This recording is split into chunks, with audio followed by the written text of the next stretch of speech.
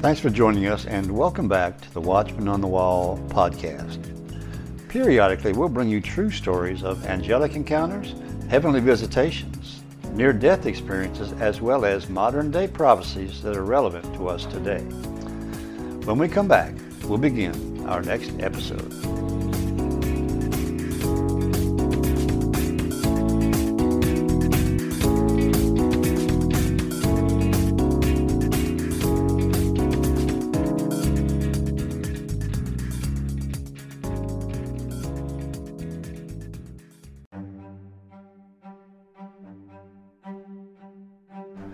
Hello and welcome back to the Watchman on the Wall podcast. Today we have a fascinating story of a man who went to hell. And while in hell, he saw friends he knew and goes into detail about the agony that they are in right now in hell. It all started with a bad childhood and went into adulthood. So now we're going to hear the story of Ron Reagan on the Sid Roth It's Supernatural television show. Heaven, hell, are these just religious terms, or are they real? What would you say if an individual that had never read the Bible, was not a churchgoer at all, had an experience and actually saw some of his friends burning in hell? That's my guest, Ron Reagan. I'm going to take you back to a 12-year-old youngster. You're not Jewish, but if you were, I'd say not even bar mitzvah. Right. A 12-year-old youngster. And your father did something that crushed your heart. Tell me about that. I was raised very poor, Sid, in the mountains of eastern Tennessee. I walked 2 miles to catch the school bus. On one of these trips to catch the school bus, I walked through a little widow woman's yard. She called me aside and said, "Son, I want to give you a gift." That gift was a little lamb, which became my friend. Now, I don't know much about lambs, but could they, similar to a dog or a cat? Well, very similar. Goat, sheep. This was just a baby lamb, white, fluffy, just a pet. You sleep with the lamb? No. Okay, no, just curious. Just curious, yeah. No. You know what it did for the cat. Sure, but sure, right. But I was the first of 3 children in a very abusive home. My dad was a drunkard, beat us consistently, my mother as well as the kids. But this lamb was very dear to me. It was in fact, kind of a security to me. No toys, no one to play with there in the mountains, and I was very close to this lamb. And even after several months, it would wait on me in the pasture field when I would come home from school. And much like a dog or a cat, it was a very real pet and a friend to me. But one afternoon when I came home, the lamb was missing. And I heard my dad cursing as usual. He was working on an automobile. And I didn't want to get hit or cursed that day, so I tried to walk a wide berth around the car he was working on. And when I got to the other side, I looked down at the ground, and there was my lamb, covered with blood. And in a fit of anger and rage, the lamb had come around wanting to play. And my dad had taken a tar tool and plunged it through that lamb's body. It was covered with blood. Of course, it was dead. Ron, yes, it's difficult, going back a number of years. What did you feel the second you saw that lamb? Rage, hatred, anger. I really believe at that point in my life I was completely overcome with hatred. Did you want to kill your father? Yes, I did. I wanted to hurt, to kill anything that represented authority in any form. Did you tell your father? Did you run there? Or were you so afraid of him you backed off? I actually, at that point in life, just ran away. Ran away from home, ran into the woods, the mountains, screaming. The first afternoon and night in the woods, I was just screaming, "He's killed the lamb. He's killed my lamb. How long were you away from home then?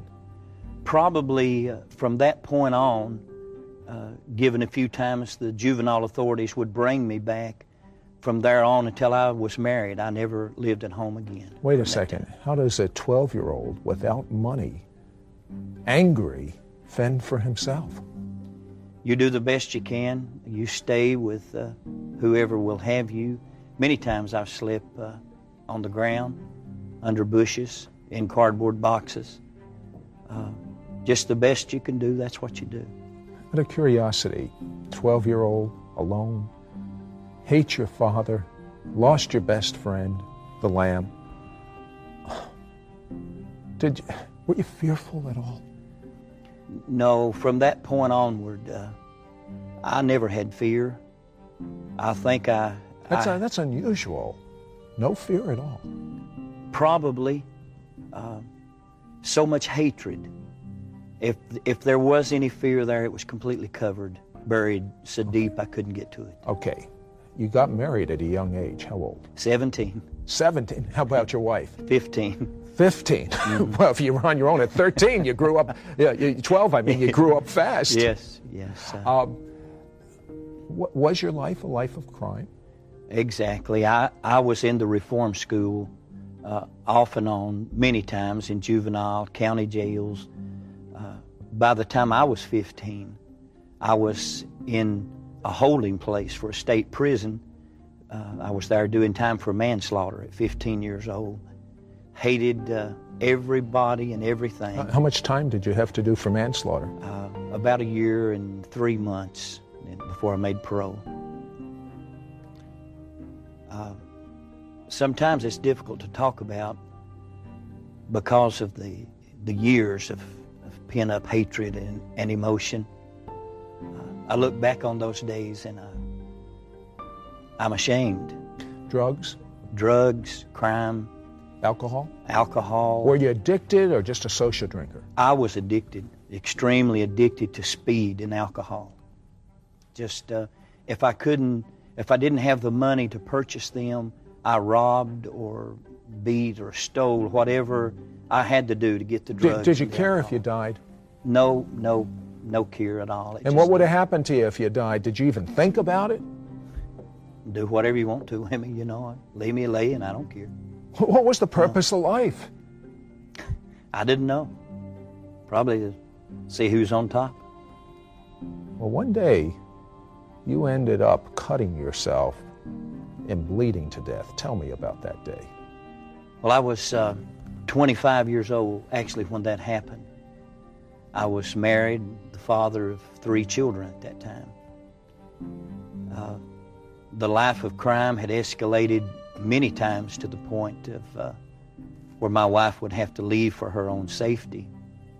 And actually, I got to the point I was just like my father before me. I beat my wife. My children were afraid of me. Numerous times I would beat the walls in just utter frustration and rage and anger. And it was at that point in life that this fight I got into. I was all the time fighting. I was in the jail for abuse, for disorderly conduct, for brawling, for attacking police officers. If you wore a badge or rode in a police car, you were my target. I always wanted an altercation or an incident where I could ventilate my rage. And what happened to you?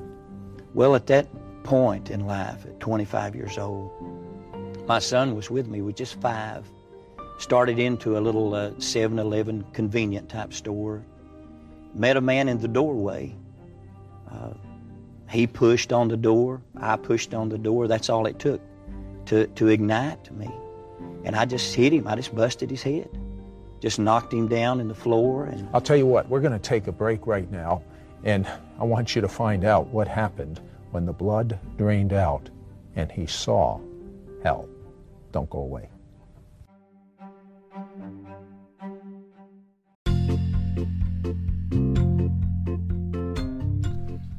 Hello again, this is The Watchman.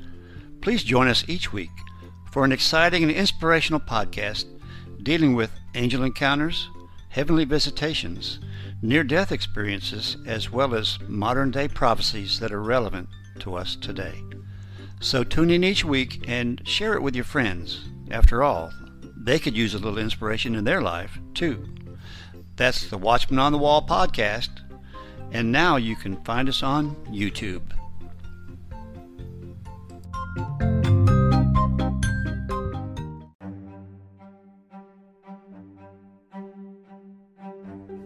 So Ron Reagan was in a convenience store. He was pushing on the door one way. Another man was pushing the other way. You found out how volatile Ron was. So Ron, who won?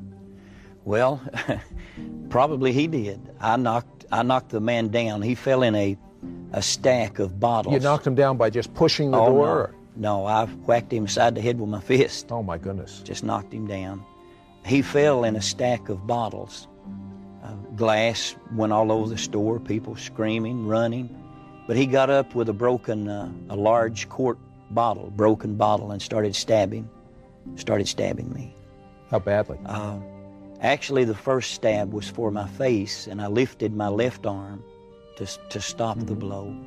The first stab wound severed the biceps muscle, the artery, the ligaments, and the tendons in my left arm completely, all the way to the bone. Blood was gushing out with every beat of the heart, just like squirting out of a hose. But I was so enraged and full of anger that didn't mean anything to me. I just kept striking out at him with my other arm, and he kept stabbing, cut me several times. And he meant to kill me. I didn't know it at the time. He'd just gotten out of prison himself for cutting someone. So, well, how did this altercation, and that's a minor way to describe it, end up? Well, in a few moments, the manager of that store came over and just literally screamed and said, "Young man, if you don't get to a hospital, you're going to die right here in the store." And that kind of got my attention, and blood was all over the floor and just pumping out of my body. My little son was hysterical, jumping up and down, screaming. People were panicking. That sounds worse than seeing that dead lamb, your son watching that. That's very difficult for me to even remember that. But the man offered to drive me to the hospital, the nearest hospital, which he did. I got in the passenger side of my own car. He got under the wheel. My little son was in the back, and drove 2 miles to the nearest hospital. I had no tourniquet, wasn't really trying to stop the bleeding other than just placing my hand on it.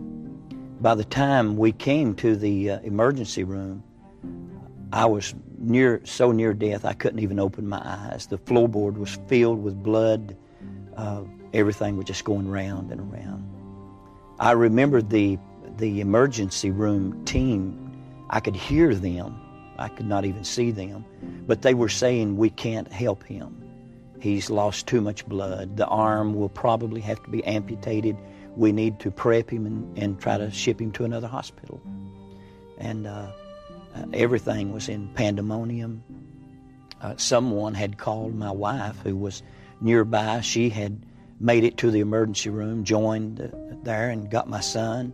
Were you aware of what was going on, or had you almost passed out? I was just in a semi-conscious state. I could hear the voices, but I wasn't really aware of what was going on. Well, did they take you then in an ambulance to the other hospital? They did. They began to give me IVs and blood, and put me in an ambulance at that point, and shipped me to Baptist Hospital in Knoxville, Tennessee, some 18 miles away. My wife was in the ambulance with me, got right on in the ambulance with me, and the ambulance took off. Lights, siren, and a young man, the paramedic in that ambulance, leaned over me and said something to me. I didn't quite understand what he even meant. He said, "Sir, you're in serious trouble." He said, "You need to call on the Lord." Well, wait a second. I thought they weren't allowed to do things like that. Evidently, that's my understanding. Evidently, this young man must have been prompted to do that, or just risked his job to do that. Well, how did you respond to that question? I cursed him. I just lashed out at him. I cursed him. If I'd had the strength, I'd have probably hit him. Really? What rage? Anything I didn't understand, I lashed out at it. I was very paranoid, very intimidated. If I didn't understand it, I just hit it. I struck out at it. But again, this young man said to me, "Sir, the Lord will help you." And eventually he used the name Jesus. I didn't understand what that meant, and I cursed him and cursed Jesus and was just a lunatic. I was just a raving lunatic at that point. But as he kept trying to talk to me, said, something happened in that ambulance. All of a sudden, I thought the ambulance exploded. It filled with smoke, with flames. I didn't understand it. I literally thought it exploded. Were you afraid at that point? Well, you know, I was excited. I didn't know what was happening. I thought, here I am, bleeding to death, and now the ambulance is blown up. So this is not your day. No, right. So what happened next? Well, immediately, as soon as the smoke and the flames came, I had the sensation of just floating up out of that ambulance. I'm moving like through the smoke, through the cloud, accelerating speed all the time. Were you feeling pain at all? Not at that point, no. So you sort of floated out of your body almost. Yeah. Then what happened? Yeah. It was black. It was dark all around me. It was like I was going through the darkness of the smoke. And I became aware of voices, a multitude of voices. I couldn't see them at that point, but I could hear screams and agonizing groans, and it was getting louder and louder. And then I came out of the smoke, and I was looking downward into what appeared to be the mouth of an active volcano. Well, that wasn't the mouth of an active volcano, but we'll find out what that was. We'll be back right after this.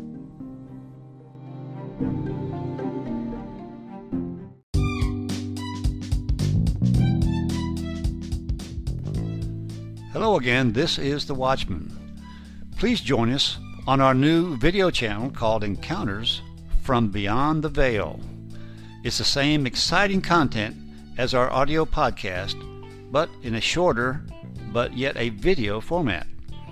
Also, please subscribe so you won't miss any of our episodes. That's Encounters from Beyond the Veil, exclusively found on YouTube.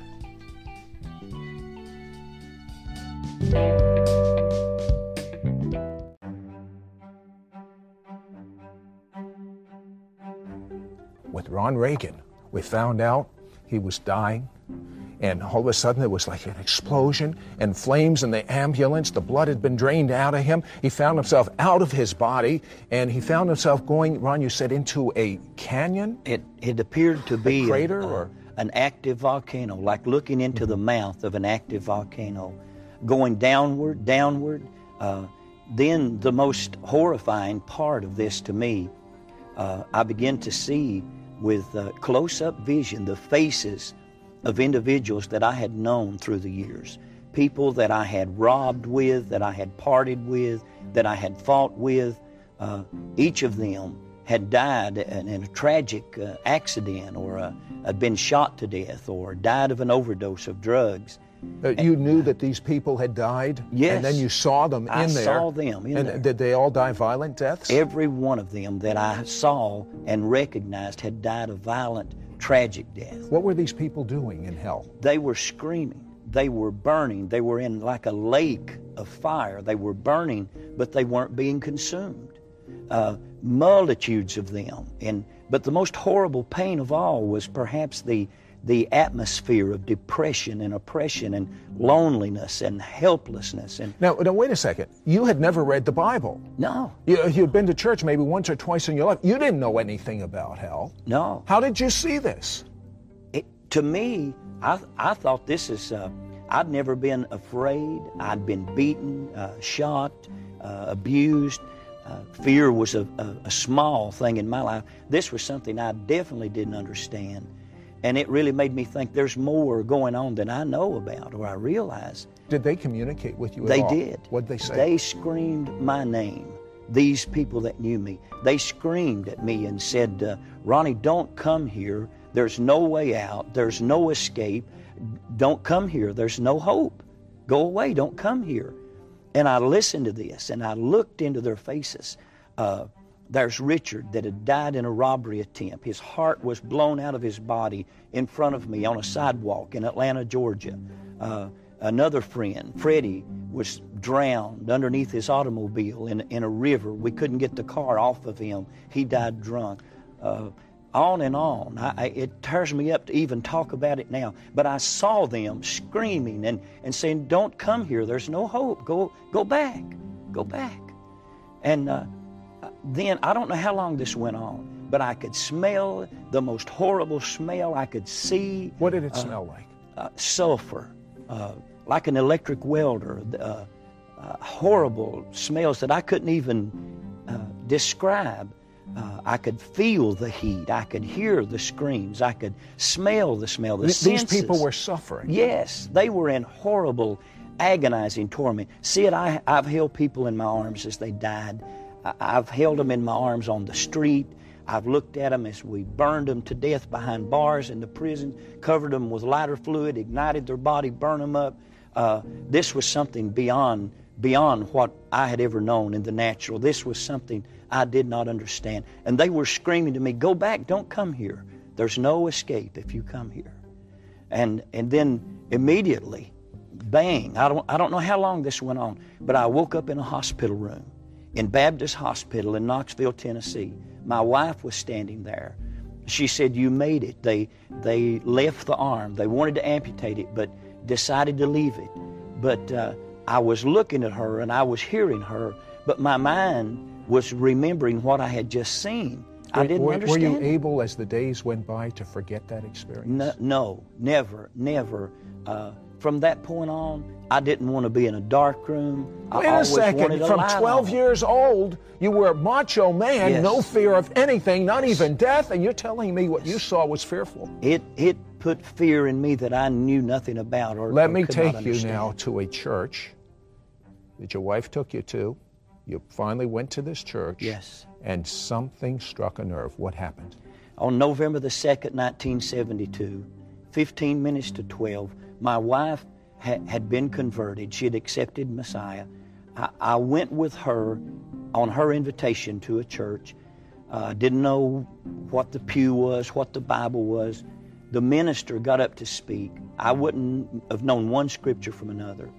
But he chose to read John 1:29, which says, behold the Lamb of God, which takes away the sin of the world. When he said the Lamb of God, he had my attention, see it. I could remember my lamb. I didn't understand what he was saying. And the blood squirting out of Oh, that yes, lamb yes. as a little child. And this man said, the Lamb of God is Jesus Christ. He's the sacrifice. He's the Redeemer. He's the Savior for all of man's ills and sins and wickedness. He gave an opportunity to pray. I tried to leave. Ron Reagan, I know that you prayed. I must know this. Drugs, alcohol, cursing, crime, that was your way of life. What happened with those things? I was delivered instantaneously, no withdrawal. My nature was changed. I was changed from violence and hatred to love. And Are you married to the same woman today? exactly. What do you do for a living? I'm a pastor, full-time senior pastor. How many churches have you started? I've started 4 churches. Do you have a college education? Went back and earned a master's degree after I was 40 years old. Is God good? He's wonderful. He's wonderful. I tell you that God is good. If God can take a Ron Reagan, a man that didn't care if he killed someone, a man so filled with hate, look at the mercy of God.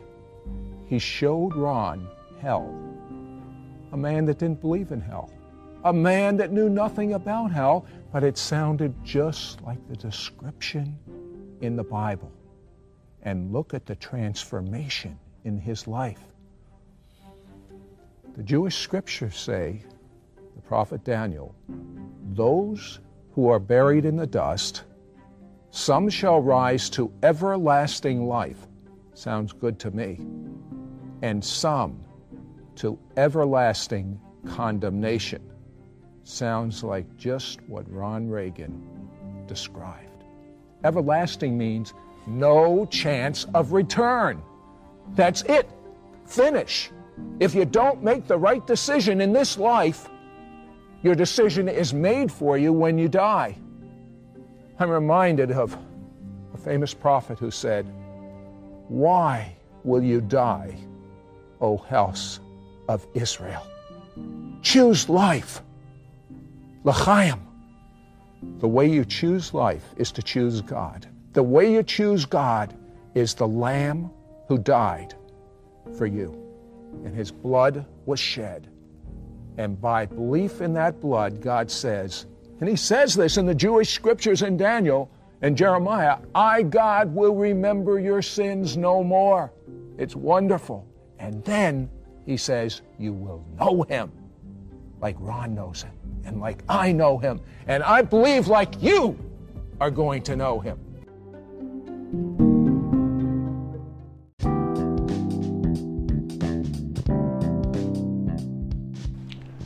Please join us on the Watchman News Network. It's a video news presentation of relevant stories dealing with end-time topics. Just subscribe to the Watchman on the Wall podcast on YouTube, and you will instantly have access to our latest WNN report.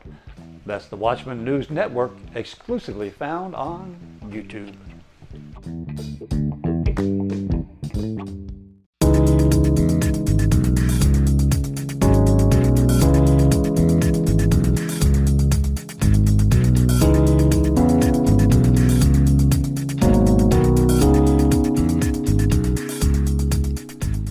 Well, thanks again for listening, and if you enjoyed this episode, please share it with your friends.